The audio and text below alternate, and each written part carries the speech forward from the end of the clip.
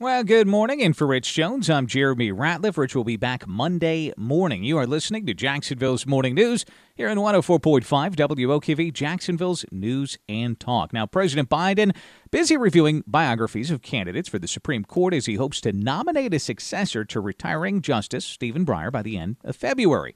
Fox's Jared Halpern joins us live. And Jared, are there any names you're seeing on the short list for possible Supreme Court justice nominees at this point? A couple names are certainly on that short list, including Ketanji Brown Jackson, who is considered by many to be the front runner for the Supreme Court vacancy, and has been thought of in that role for quite some time. President Biden nominated her to the D.C. Circuit Court of Appeals last year. She has been serving on that court now since then. That is often a stepping stone to the U.S. Supreme Court. It is considered maybe the second most important court in the nation because of the types of cases that they hear.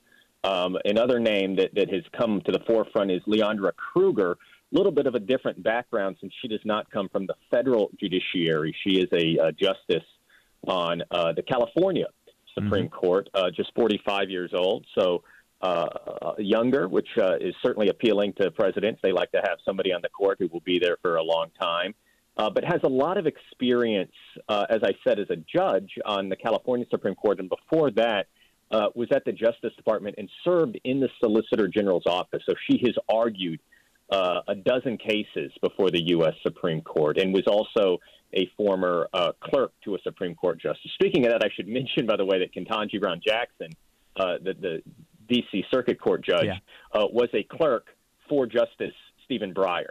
So that sometimes is a nice piece of symmetry that you can get on the Supreme Court. That's interesting. Fox's Jared Halpern there joining us live as he always does every weekday at this time right here on Jacksonville's Morning News. Jared, have a good weekend. We'll touch base with you again on Monday as we continue to follow this developing story out of D.C.